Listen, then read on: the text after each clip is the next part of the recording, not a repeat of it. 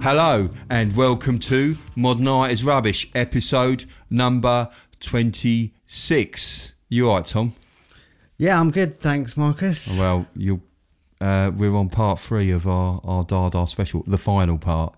Thank God for that.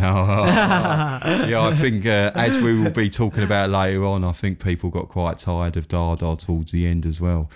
Back in the day you're talking about? Yeah, not back like, in the day, not like in us recording. Yeah, but although having said that, this is obviously going to be a very up to our usual entertaining standards. So today we're going to be looking at US Dada and investigating as to whether Duchamp actually did create his work Fountain. US Dada? Yeah. United States of Dada? Yeah. I want to go there. That would be fantastic. And I don't know what it is, the United States of Dada. Yeah, but it sounds great, doesn't it? Yeah. It does sound good. Yeah. And also we'll be talking about a useless clothes iron that got stolen, and also the punch-up that ended Dada in Paris. But before all this, I just want to talk about a sad death passing of Keith Flint from The Prodigy. Oh yeah. Oh well, that was He's spanned our like respective childhoods in Essex. Yes. He was a bit of a hero. Yeah, See him where around. we're from originally. Yeah. Yeah. And it's just, but I think he was particularly, if you look at the way he performs and the shocking kind of performances he did, and these kind of like absurd, bizarre performances, there's definitely was a Dada influence in his work. Yeah, whether direct or not, I suppose. Yeah, I know. Yeah, it was obviously we can't ask him whether he knows about Dada. Oh, no, we can't. Yeah. Not unless we hold a Dada seance. Yeah. That's quite a good idea. I like that idea. Yeah. Dada seance. We'll talk to Keith. Yeah, I'm sure hopefully he's stirring things up wherever he is. Yeah. So, I was thinking about, I always like to open with my Dada story that I've experienced, and I did a piece once which was you can't always get what you want, and I was really bored. You must have got sick about not having customer service, how bad customer service is these days, or going back a while. This actually was about 10 years ago. Oh, yeah, well, I know the feeling of customer service being annoying. Yeah, I think that, they don't treat you like human beings, they don't give you respect, the whole thing. You're waiting around a long time. Yeah. You can't sort your problem out, whatever it is. Well, I actively got so sick of it, I thought I wanted someone to actually give me good customer service. You called the Dada helpline? Yeah, well, as good as I called a fetish phone sex line, because I thought, well, if someone's going to say what I want, I thought I'd do that. So I rang up this number, and someone answered. This woman answered. She said, hello, and I said, I want some good customer service. And she says, is that what you like? Is that what you like? Do you like a bit of good customer service? Yeah. I said, yeah, I do. What I want to do, I want to walk into a shop. You own a shop. She said, oh, is that what you like? You owning a shop? I said, yeah, you're the shop owner, and I'm going to walk in with a vase, right? Oh, is that? Yeah, so you're walking with a vase. And was she just repeating what you said? There was kind of a lot of that going on, actually, because I think she was a bit... That's like mirroring, isn't it? Yeah. They use that in care work. Yeah. Well, I think she probably thought she had a real case on. She's probably used to like quite nasty talk, and there's me coming on, ringing up saying I want customer service. So anyway, I said to her, look, I'm walking into a shop, and I've got a vase here, and it's clear that this vase that I'm seeking to return has been damaged by me, and it wasn't a fault with the vase. And I said, and I want you to give me my money back. Oh, you kinky boy. And she, now bearing in mind, they probably would be paid about, probably about 60p a minute. So they're probably she's probably earning about 25p a minute for pence a minute. Probably not 10p, I reckon. Yeah, 10p, but still still reasonably well paid for the thing. She hung up on me before she'd even taken the the vase back. That's just typical customer service, isn't it? That was my sort of Dada art piece. Wow. So, in why is that a Dada piece? Because it's absurd. Yeah. It's questioning the cultural norms. It's challenging the cultural norms. What, of like getting your money back for an item you broke? Yeah. and I felt it was quite shocking. It was clearly quite shocking to someone who would have been used to more extreme XXX kind of talk. I think she was quite shocked by it. Yeah, but we don't ring like premium phone numbers to get it normally. Yeah. Actually, I say that's rubbish what I just said. Yeah, take it back. They do. Have you ever tried ringing helplines? Yeah, they don't charge.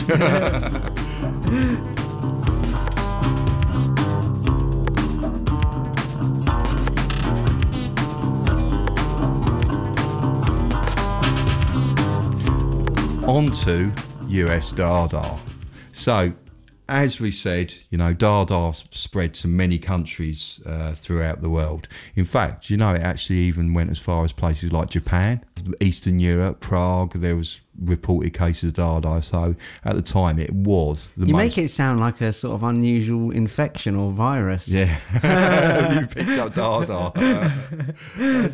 How's your Dada going, Tom? Yeah, I got bitten by a mosquito in Japan, and I've come out with this this crazy artwork on my face. US Dada was less political, but still, iconoclastic. So it was still attacking cherished beliefs, the idea about galleries and what could be art. There were several figures which are actually too numerous to mention, but the Dada movement actually revolved in New York around a central figure called Alfred Stieglitz, who was actually a photographer and an art promoter, famous for taking the picture of the Duchamp urinal. He actually took that as well. He took the photograph of it. Okay. So what I'm picking today for us to enjoy and for you to enjoy at home is I've picked a few of the artworks that featured in American Dada. Now the thing is the Dada movement in America tended to feature actual artworks rather than performances, although there were performances, but it was mostly actual pieces of work.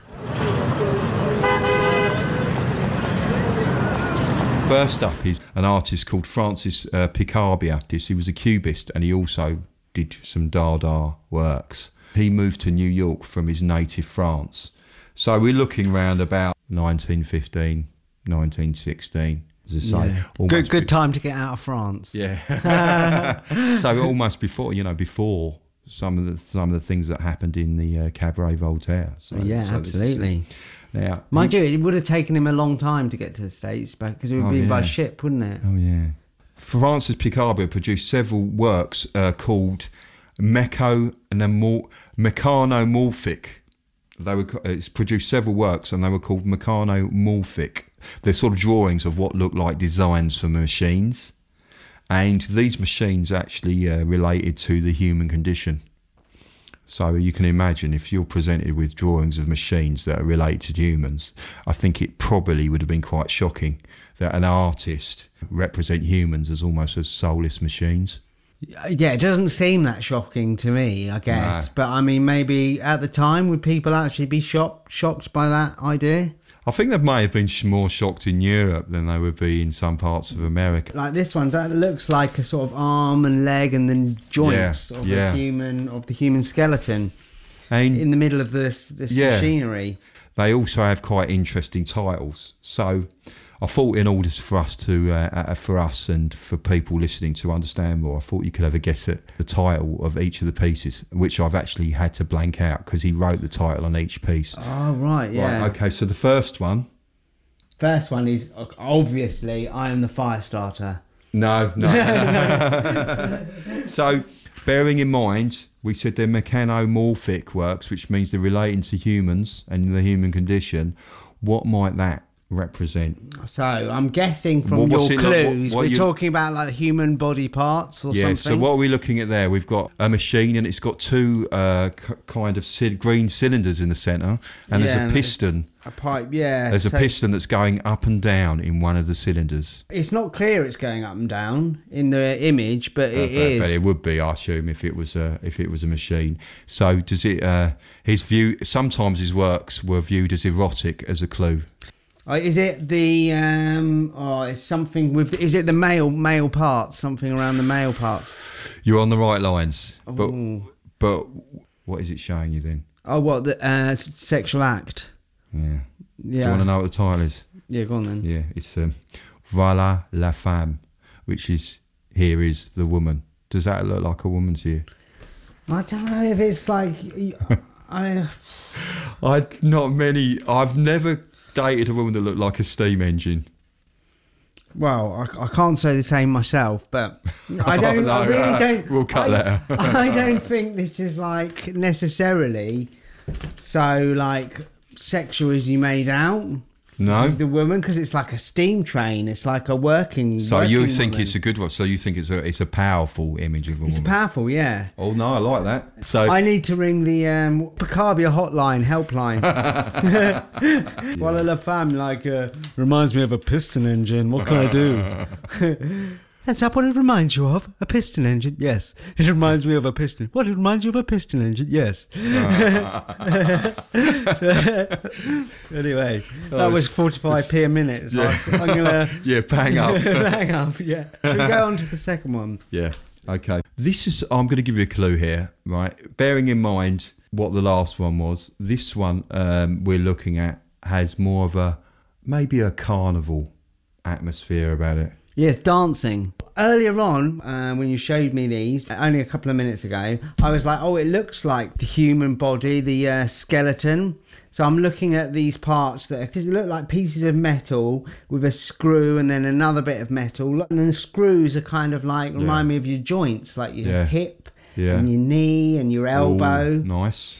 Yeah, and then there's a sort of wheel with it's almost like a bit of machinery that it's all attached to, with a kind of steam engine thing on the other side. So I was like, so it's movement. So it's like body in motion. Yeah. Yeah, so that's what I'm thinking. Oh, like, that's nice. I like the motion bit, right? Yeah. So you're saying carnival and motion. There, you're right on the right track there. Oh, am I? Yeah, carnival. But imagine, don't forget human condition. That is definitely. Well, okay. You want to know what the answer is. It's called Parade Amoureux, which is actually love parade. Does it look like a love parade to you? If you were imagining a love parade where everyone is happy and love and singing Beatles, all you need is love. Mm. Or like some sort of pride festival. Yeah. Would it? Does that picture represent it to you? I think if there was a policeman's hat on it, and maybe like a little flag, waving a pink flag or whatever. Yeah. Or like the what is the pride flag called with all the colours? Oh, the rainbow. Yeah. Yeah, the rainbow bit flag. More rainbow thing. Yeah. Yeah. Then it's a love parade. But yeah, I guess maybe love parades back in, when was this? 1915. This one was 1917. 1917. Yeah. So maybe love parades at that time were a bit more somber. Somber. Mechanical. More mechanical, more somber. Yeah, but it does have a drink up here that looks like maybe there is a bit of alcohol, possibly. This was before Prohibition, wasn't it? Yeah. Now, I just like to end with a random fact. This is quite mechanical, as we've discussed. This was during the war. There was actually a little story apparently he relayed, which was that he sent one of his paintings from America back to France. It was confiscated and sent for investigation at the Ministry of Inventions. So I guess it's come from a foreign land. It's got an image of machinery. Yeah. And they wanted to check it out. It's during the war, It's during the war, yeah. And this is obviously before we were in such close contact with each other across seas or whatever. Do you think they build it and then they realise they've constructed a love parade? What a thing to build. I guess that's what they... A century ago, what they maybe suspected it was early... Large Hadron Collider, or maybe a Small Hadron Collider. Yeah.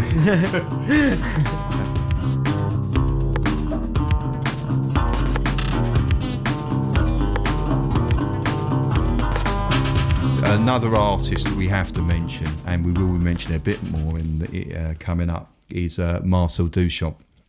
He was already quite a celebrity when he moved to New York in 1915, and we talked about this actually in the first episode. So what I've chosen is another ready-made he made, obviously famously making the toilet, the urinal, called Fountain, and it's called In Advance of a Broken Arm. And what it is a snow shovel that he presented in a gallery. Now, it's quite a jokey title, but I've thought about this. In Advance of a Broken Arm. Why would that title relate to a shovel? That's my question. Because when you're shoveling, yeah, your arm hurts quite. Like, so I've done a lot of shoveling the last few months. Tell me your shoveling anecdotes. I have like pain in my arm, my elbow, both sides. Yeah. So I reckon it could be to that, or because it's got a metal bit on the end, it could be a weapon. So you've got two options for arm injuries, broken arms with this shovel. So you can either be shoveling snow, or you could be getting hit by an angry customer service agent. We're going back to that. I mean,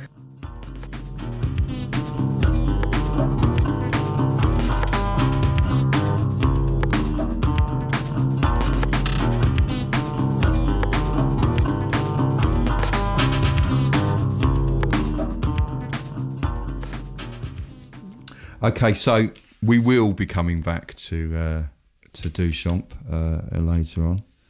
Right, so the next artist I want to talk about is a very important artist, and her name is Elsa von Freytag Loringhoven. Where's she from? And she's a German artist, and she's considered to be the first artist to have created the first art trouvé, which is first found art object, what Duchamp later referred to as a ready-made. So she predated Duchamp. Is this the lady who's a friend of Duchamp's? Yes, she's an acquaintance. So what I've read, she wasn't a great friend, but she was in the Dada circle, so she was within the circle. So she'd get invites to big birthdays of Duchamp, but maybe she'd get invited to his 50th, but not his 51st. Yeah. Yeah, so she was born in Germany in 1874, and she moved to America in 1910, and she produced collage, performance, assemblage, and she did poetry. Assemblage is just getting old found objects and things she found around it and making them into... She's totally Dada by the sound of it. Yeah, totally. So she's got collages, poetry. Yeah, I mean, she's a main Dada figure, and she was a highly individual and expressive person. I mean, she'd create quite a striking figure. Sometimes she would shave her head and dye it in various hues. She would accessorise with things like a pack of dogs. A pack of dogs? Yeah. An actual pack of dogs? Yeah, actually go out like with a load of dogs as a sort of like an accessory, like or even live birds. She even had, one of her costumes was sort of like a soup can bra. All right, so this is preempting... Madonna. Oh, no, I was thinking of, what's his name, Andy Warhol. Oh, yes. The first ever recorded found object was called Enduring Ornament, and it was in 1913. Now, Duchamp didn't create his first complete ready-made until 1914, although that was in France, which was a bottle rack. Okay, yeah, so this, the snow shovel... Yeah, is actually not his first ready-made. No. Yeah, so he previously, before this, he'd done a bottle rack. Now, this enduring art ornament, which was 1913, basically on the way to her wedding in New York, Elsa found a rusted metal ring. It's just under 4 inches in diameter. If you look at it, it has quite a we will put links to it. If you look at it, it has quite a feminine quality, and it resembles an engagement ring, I think. Yeah, but I mean, if someone was wearing that as an engagement ring, they must have been huge. Yeah. The size of their like wedding finger. Yeah. I mean, it's certainly not a ring for anyone's finger. Yeah, the first recorded find of a genuine giant. Yeah. And she actually gave many of her pieces spiritual or religious names. I mean, this is enduring ornament, and I suppose it has lived on. It's still known today, so it has in its way become an enduring ornament. And another one of his, keeping in the vein of her religious kind of work, well, not keeping in the vein of works that are she gave religious names to, is another famous work of hers called God. Definitely a religious name. Yeah. She created this with the artist Morton Livingston Schamberg. He's an American artist. And what it is a piece of plumbing. It looks like something to do with drainage on a plinth. And this was actually created in 1917, which was the same year as Marcel Duchamp created his urinal piece. So is this again a ready-made? Yes. Like a found object, yeah. But again, the only difference between this and the other ready-mades is this has actually been placed on a plinth. Yeah, indeed, yeah. Whereas it gives it that extra je ne sais quoi. Is it plumbing or not? So again, interesting enough, it's a bit of plumbing. 1917, the same year as the urinal came out. Perhaps they would be influenced by each other.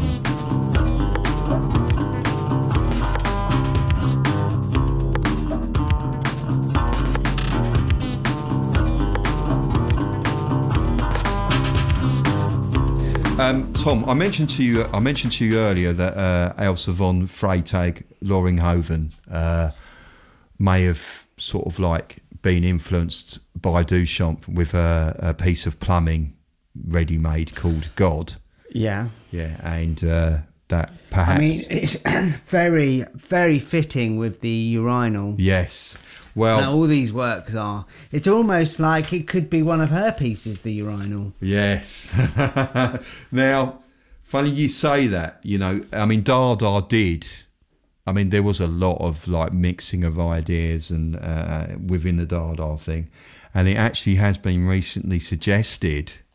Funny you say that, because it has actually been recently suggested that she may have been responsible for Marcel Duchamp's fountain work. And to explain this, I just need to give everyone listening a mini recap of the official story about the piece. You can get more detail on it on our first ever episode of Modern Art is Rubbish, which we talked about. Yeah, so after we made this episode, we had a few people contact us about the work to say, no, actually, this is not Duchamp's. Yes. This Elsa von something. Yeah, Elsa von Freytag Loringhoven. She's also used to be known as the Baroness, so so we can call her the Baroness. Yeah, so we had a letter and a comment from a friend. I actually had a few comments. Yeah, who said actually the Baroness created the urinal and that Duchamp's just took the credit. Yes. For those who've listened, I'll just give you the official story about how fountain was created. And in 1917, a urinal was picked up by Marcel Duchamp from the Mott Ironworks. He took it home and he signed it R. Mutt and entered it anonymously into an exhibition at the Society of Independent Artists in New York. It was an exhibition that stated that any work will be accepted, and basically they refused it, and as a result Marcel Duchamp resigned from the panel of judges. That is the actual background to the story. Right, now I've written this all down, so sorry man. What, can we have a break? Yes. Just get some drink. Let's have a break. I really need a wee. So Tom, are you quite pro the Baroness? I'm a Remainer. What's that in terms of? Oh right. Okay, so I've got my notes of the Baroness. Yeah. So you're prepared to be judge, Tom, as well. I'm all right. You've got to be judge, an impartial judge, and you need to be the case for the Baroness. Okay, so I need a separate voice, don't I, for the impartial judge? I'd like to hear all your arguments. Okay. That's quite... Please, I want to hear arguments from Duchamps. Those who think Duchamps, let's hear your arguments now, please. Maybe just do your voice and just say I'm a judge. Okay.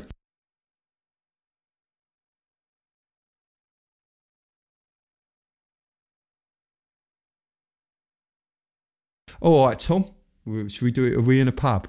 Oh, we're in a pub, yeah. Pub judge. All right, Tom. Hey, Marcus. Are you all right? Yeah. You looking a bit concerned? You look a bit peed off, actually. Oh, it's this Brexit. Oh, no. Apart from that, is there any art stuff that you're upset about? Oh, art stuff. Yeah, well, the Baroness, I do believe, that created the urinal, known as fountain, Yeah. often credited to Duchamps, but I do have some evidence here that might suggest that the Baroness may have created this Okay, work. yeah. So what's the first bit of evidence you've got then? The first bit... Yeah. Come on, right, get on with it. Sorry, Judge. The first bit is, well, Duchamp sent a letter to his sister a few days after the urinal was rejected by the society. The letter contained these following words. In Duchamp's voice. One of my female friends, under a masculine pseudonym, Richard Mutt, sent in a porcelain urinal as a sculpture. It was not at all indecent, no reason for refusing it. The committee has decided to refuse to show this thing. I've handed in my resignation and it'll be a bit of gossip of some value in New York. Okay. This letter indicates that he didn't create it at all. It was actually a female friend using a masculine pseudonym that sent in this porcelain urinal sculpture. Yeah. So, but my point is on that is he's someone who's really well known, and the idea of the fountain was to make it anonymous. And the other point is, and this is something that's not always said, is there's another part to this letter in which he says, tell this detail to the family. The independents have opened here with immense success. So he's actually saying, you know, spread the word and tell everyone that this person, this female friend of mine, did it because he wanted to take the heat off himself. All right, so there's no indication of any heat on him, though, in the letter. Well, no. Okay, the Baroness was living in Philadelphia at the time the urinal was submitted to the competition. It was a competition, wasn't it? Yeah, the art, yeah. The submission form suggested that Richard Mutt lived in Philadelphia.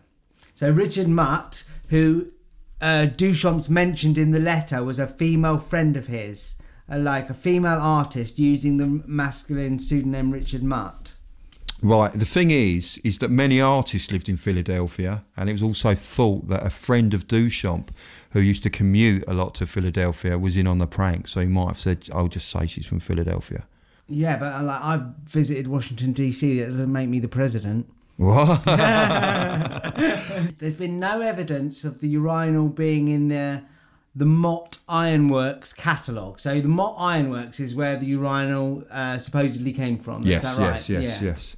Well, the thing is there is a picture of a urinal that's hanging in Duchamp's studio that looks like it was actually purchased from the Mott Ironworks. So there is at least one in his studio. Also, the catalogue was produced about 4 years before the date of the exhibition. So it's quite possible that the models had been changed and altered anyway. Well, likely, I suppose. Right. Okay, so the Baroness was making ready-mades a year before Duchamps even did. So she had, she did the, what was it she did? Oh yeah, the bit of piping it was as well, bit of plumbing, which she put on a plinth. Yeah. And also there was the Giant's engagement ring. Yes, the Giant's engagement ring, which was made before. These are all items that could relate quite closely, because they all look like they could be plumbing. Sculpture. There is a plumbing vibe going on in her work. With the Baroness. But Duchamp Although he didn't make a pure ready-made, in 1913 he was taking found objects and combining them. He was taking taking one item and another item, sticking them together. In 1917, so he had done ready-mades because he did the snow shovel. Yes. Okay, the American Alfred Stieglitz said he saw a woman delivering a urinal to the exhibition. Alfred Stieglitz actually said that he saw a young woman delivering it. And Elsa was actually around about 42, 43, I believe, at the time. Yeah, but how old was this American Alfred Stieglitz? Was he like 85? I saw a young lady, she couldn't have been a day older than 50. But you know how old they looked in sort of like the early turn of the century? Anyone who's 43, they look like they're 90, I think, isn't it? I don't know if that's true, though, is it? I'm just making that up. Has he expressed an opinion on this question of ownership of the Duchamp piece? Duchamp. Oh, he says it's Duchamp. Yeah. Yeah, so that's not really an argument against Duchamp's, is it? No. Okay. Now, the other point to be made here as well is she's an extremely outspoken character, and yet there is no evidence of her ever saying that she created it. Yeah, so we've got quite like contrary things here. So we've got actually Duchamp's saying it wasn't him and it was a female friend, indicating it could have been he didn't say the Baroness. So we got like him saying it wasn't him in a letter to his sister, but then also the Baroness hasn't taken ownership of it, so it's hard to even have a case for her if she doesn't take ownership. Why would she not take ownership of it? I mean, but in a lot of ways it doesn't really matter, because it's not like they designed the urinal, they just picked it out and put it there as a ready-made. Yes, exactly. So the ownership of it is more complicated, isn't it? Because it's ownership of the idea of it being art. Yeah, they're mine. The Baroness is very important in modern art history, and deserves a place in modern art history, as does Duchamp. And I think that's what my conclusion. So it's a proper Dada draw, 1-1.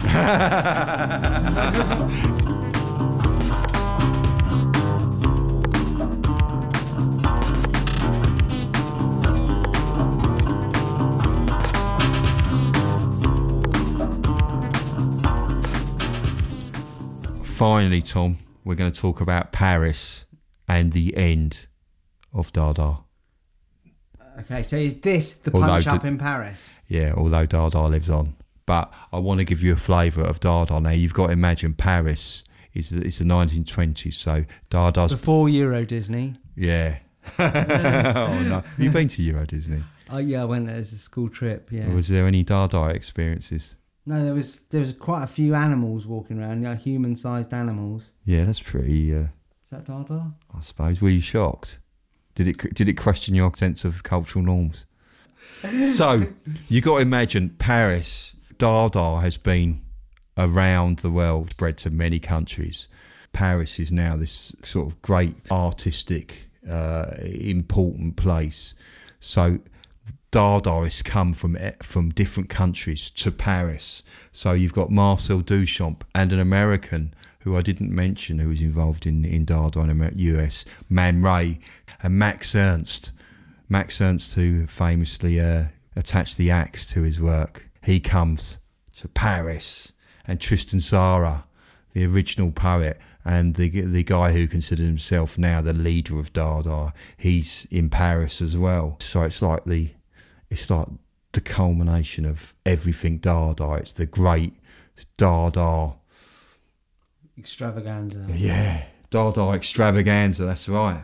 Still, you've got the same level of absurdness and the same sort of strange things going on.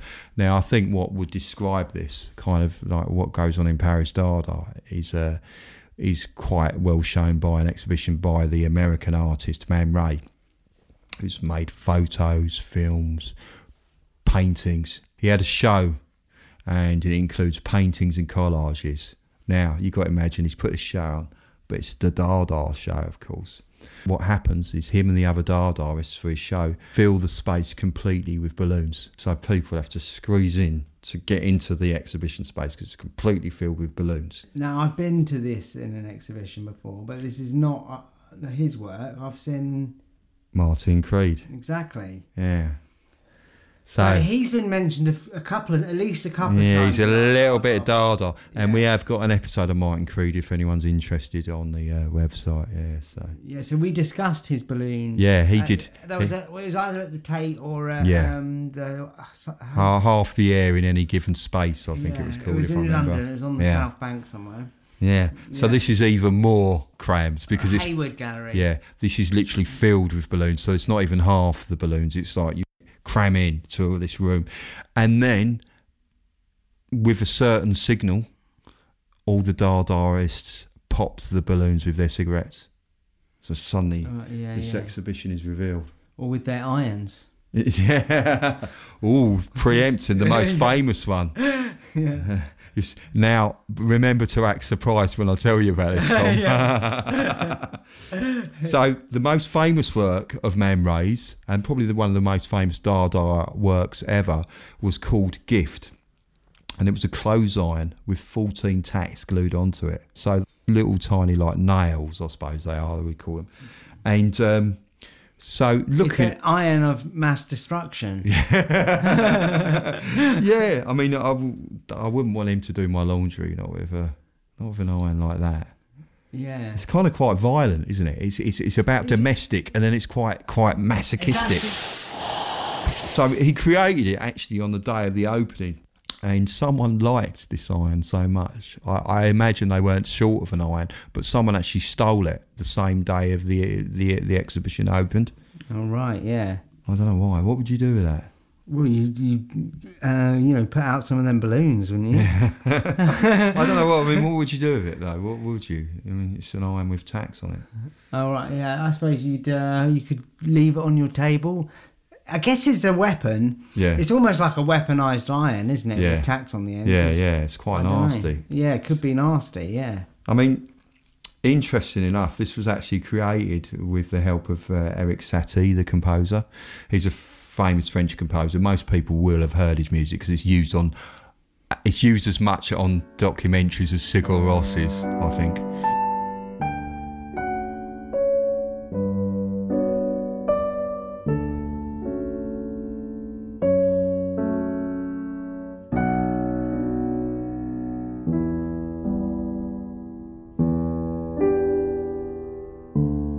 Yeah, so this composer who we heard a bit of piano music from earlier. Are you going to play a bit? Oh yeah. Right, yeah. Yeah. So this composer, we just heard a tiny bit of the piano there.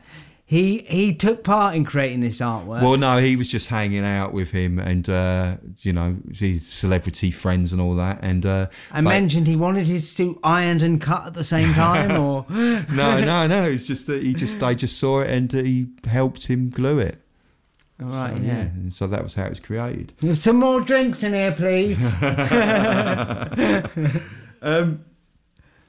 So quite a clever idea, because in the early 1970s, when Man Ray was older, he released an edition of 5,000 irons, and they sold for $300 each. So that's a pretty good return.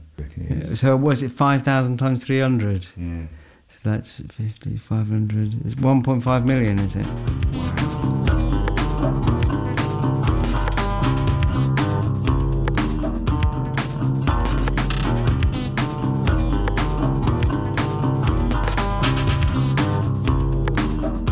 We've just talked about so there was Man Ray, and there were other artists, of course, as we mentioned, in this mega centre of Dada, which was Paris. For instance, Jean Arp, who we mentioned in the first episode. He read a newspaper whilst an electric bell was going on, so you couldn't hear him at all. So he kind of recreated that common Dada theme of not being able to communicate and talking, and no one's been able to understand you. Another one was a piano piece by Georges Redmond Desagna, and basically comprised of totally random notes. So it wasn't scored on a music stage? No. We've got a grand piano behind you here at Modern Art is Rubbish Central. Can you give us a performance of random notes, and how are you going to do it? Okay, Could so you do it? I guess... How would you do it? How would they do it? What, random notes? Well, how? You would lift your arm in the air and then Yeah. you'd push it down towards the piano keys until it hit the keys, lift up again, and then do it again. Right. And maybe you turn a bit as you did it to Okay. randomise it slightly, Okay. or Yeah. I don't know. Shall I just Try.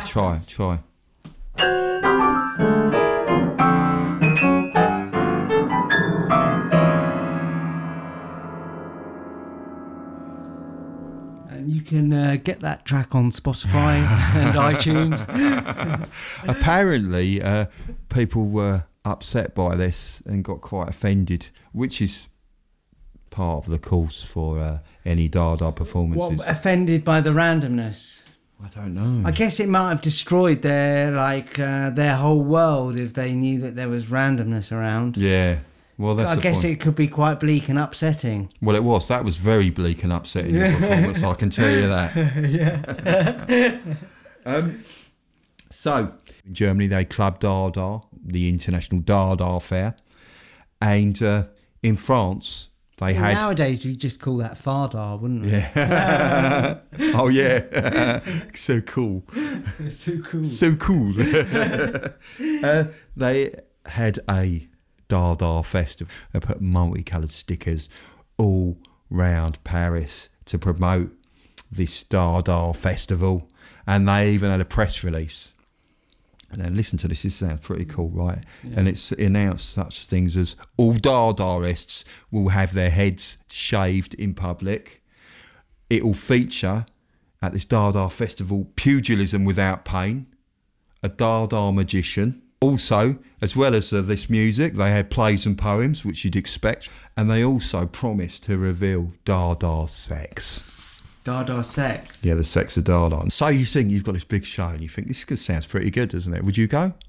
Yeah, I you guess would. doing this podcast about Dadaism, I'd have to go, wouldn't I? Yeah, if you had a time machine, you'd have to go back. Yeah, and the thing is the problem is you get there. It was a bit of a letdown actually. And I think this is it, because Dada is starting, maybe Dada's starting to lose steam. And it was a bit amateurish. I mean, one of the acts was someone released balloons from a trunk, right? And each had like the names written on it, like the Pope and political figures. And this guy just started attacking them with a dagger. It's a bit aggressive, really, isn't it? It's a bit kind of like... It's a bit Dada. think they announced that they were going to get their head shaved in public. Whilst with some nice real ales. They all, in the end, well, to what I could find out, they all chickened out. So they didn't get the head shaved? No. So that's a letdown as So well. they chickened out? Right, and I know you were quite excited to find out about what the sex of Dada was.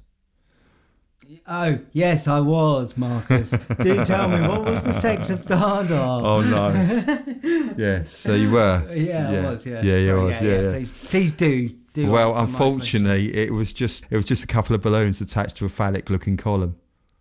question. So Dada is columnist. What do you think the audience did? And this time they actually came armed with vegetables. Oh, they pelted the artists. Yeah. Yeah, well, see, that is proper Dada. Yeah. So the actual audience was more Dada than the Dadas. Yeah.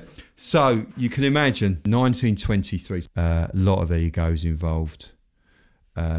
People are beginning to tire of Dada, and there are many of the artists in France that were starting to look at other forms of art.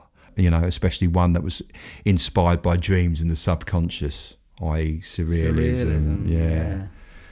And of course, you've got this big ego of Tristan Tzara, who still says, I am, he considers himself the leader of Dada, and artists were getting tired of each other, and eventually rivalries came to a head at the Theatre Michel in Paris. And this was a show that was being put on, and it's actually the final Dada event, and it was called the Soirée of the Bearded Heart. So you can imagine you got a lot of artists getting upset with Dada, and so an event was organised. It was organised by Tristan Tzara, and it was to be an evening of film, piano music and dancing, and of course, the required Dadaist poem, the required Dadaist poetry. Now, as I just said, is falling out with many of the former Dadaist artists. So what do you think he's going to do? He decides to perform some of their poems without their permission. Really? Yeah. See, if someone did my poem, which is obviously very well loved by me from last time, Yeah. I would be very upset. Yeah, it's not the best idea. So, of course, these are strange former Dadaists, after hearing rumours of their works being performed, all turned up. You know, it's all a bit aggressive, as most Dada things are. And also, who was quite angry and fired up was André Breton. Now, he's a French poet, and he was loosely involved in the Dada movement as well, but he's also the founders of the Surrealist movement. You know how Dadas get upset about stuff, you know. When you say Dadas, do you mean like snowflakes? Yeah. Dadaists. You know how upset people get by things it clearly seems that people get quite upset in the turn of the century. Well, Yeah. as they do now, actually, as we have said before. Yeah. Getting offended. And André Breton, upon hearing something referencing Picasso, he said, "That's it, I've had enough." That was the thing that tipped him over the edge. Well, so he didn't want Picasso mentioned because he didn't. I have no idea what was said, but I think it was just probably like an innocuous reference to Picasso. Yeah, it's too mainstream. Yeah. So Breton leapt on stage and he attacked a performer who was called Pierre de Massot. And he attacked him with his cane, and he actually broke Masso's arm. Okay, so he broke it with his cane. Yeah, I think it's the other word, a walking stick. Walking, As it would be modernly known, walking stick, because cane seems a bit flimsy, doesn't it? It does, the modern version of the word cane. So, of course, what happens is the police turn up. He goes to an old offenders institute. Yeah. What? An old offenders institute, as opposed to a young offenders institute. Oh, yeah, because he's got a cane.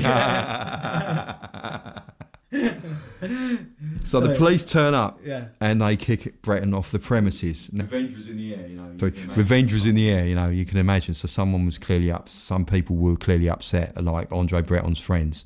And a poet who was called Paul Eluard, obviously angered by this, storms in to the theatre where the performances are still going on, and during the performance of a play called The Gas Heart, demands that Sarah comes on stage. Demands, yeah. Yeah, as you did, you know. Yeah, yeah. Don't wait till the end of the play, you just demand in the middle of it. Yeah. I suppose it's like going into Cats and demanding to see Andrew Lloyd Webber. Yeah, absolutely. Yeah. I often do that. Yeah. And as soon as Sarah goes on stage, Paul Eluard leaps onto the stage and punches him in the face. Okay, so he's defending the performance. Yeah, he's upset at his friend being kicked out previously for assault, and this escalates into a small bust-up, which also ruined the set. And of course, you couldn't get something more perfect. This signalled the end of the Dada movement, as it was known. Although, of course, we do know that Dada still lives on in art, music and comedy of today. And news, I think it's fair to say, isn't it? Yeah. Oh, yeah, news. Made up news. And in most politicians in most British politicians, it seems to be, especially Conservatives, but I didn't say that. Did you say Conservatives? No, I didn't. other parties with people saying stupid things that are available. Are they? Are they? Well, there's the DUP we have. Yeah. Who are in a coalition with said Conservative Party. Yeah. And they're pretty. They're not Dada. They're pre-Dada. Yeah. They're prehistoric. Yeah.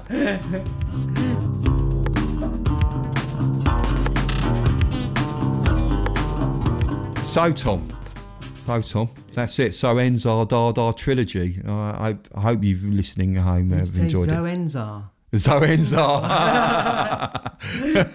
Zoenzar. Zoenzar. Oh, I like Who Zoenzar. ends Dada events. Yeah. So if you listening want to read more, as we've only skimmed the surface as we've Customer service. as we've only You like skimming, do you, sir? as we've only skimmed the surface. I've put some links up to videos and links to books that you can read if you want to sort of read more about Dada. And also, I will put a link up to a site that did create an interesting investigation to whether Duchamp created a fountain. Just to say, if you like the show, please subscribe. And also, it does cost us to run the podcast. So we do have a Patreon page, which is, Tom? Patreon.com/Modern Art is Rubbish. Yeah, and you can join in the conversation with us at Facebook. Facebook.com/Modern Art is Rubbish. Great. And also, we do love to hear from you. So please email us at info@modernartisrubbish.com. Yeah, and finally, to celebrate a year of the podcast, we want to do a show dedicated to your artwork. So if you get in contact with us at the email address info@modernartisrubbish.com, send in some works, and we will have a special show, and we will be talking about them. And you know, my local pharmacy here in Hove has a picture board behind the counter where people have just put pictures they've done up, or people's kids, I suppose, customers' kids up there. So it's a suggestion for art scouting. Yeah, if you've got friends and family that do art, then we will certainly be happy to receive that if you don't do art yourself. Finally, I just believe it's buys then, Tom. Dada buys. Yeah, it's the final part. It's part 4. I'm quite sad and quite happy in the same. What about Zoe Zenda? Zoazenda. Zoazenda. Say bye. Say bye-bye. Bye. Say bye-bye. Bye.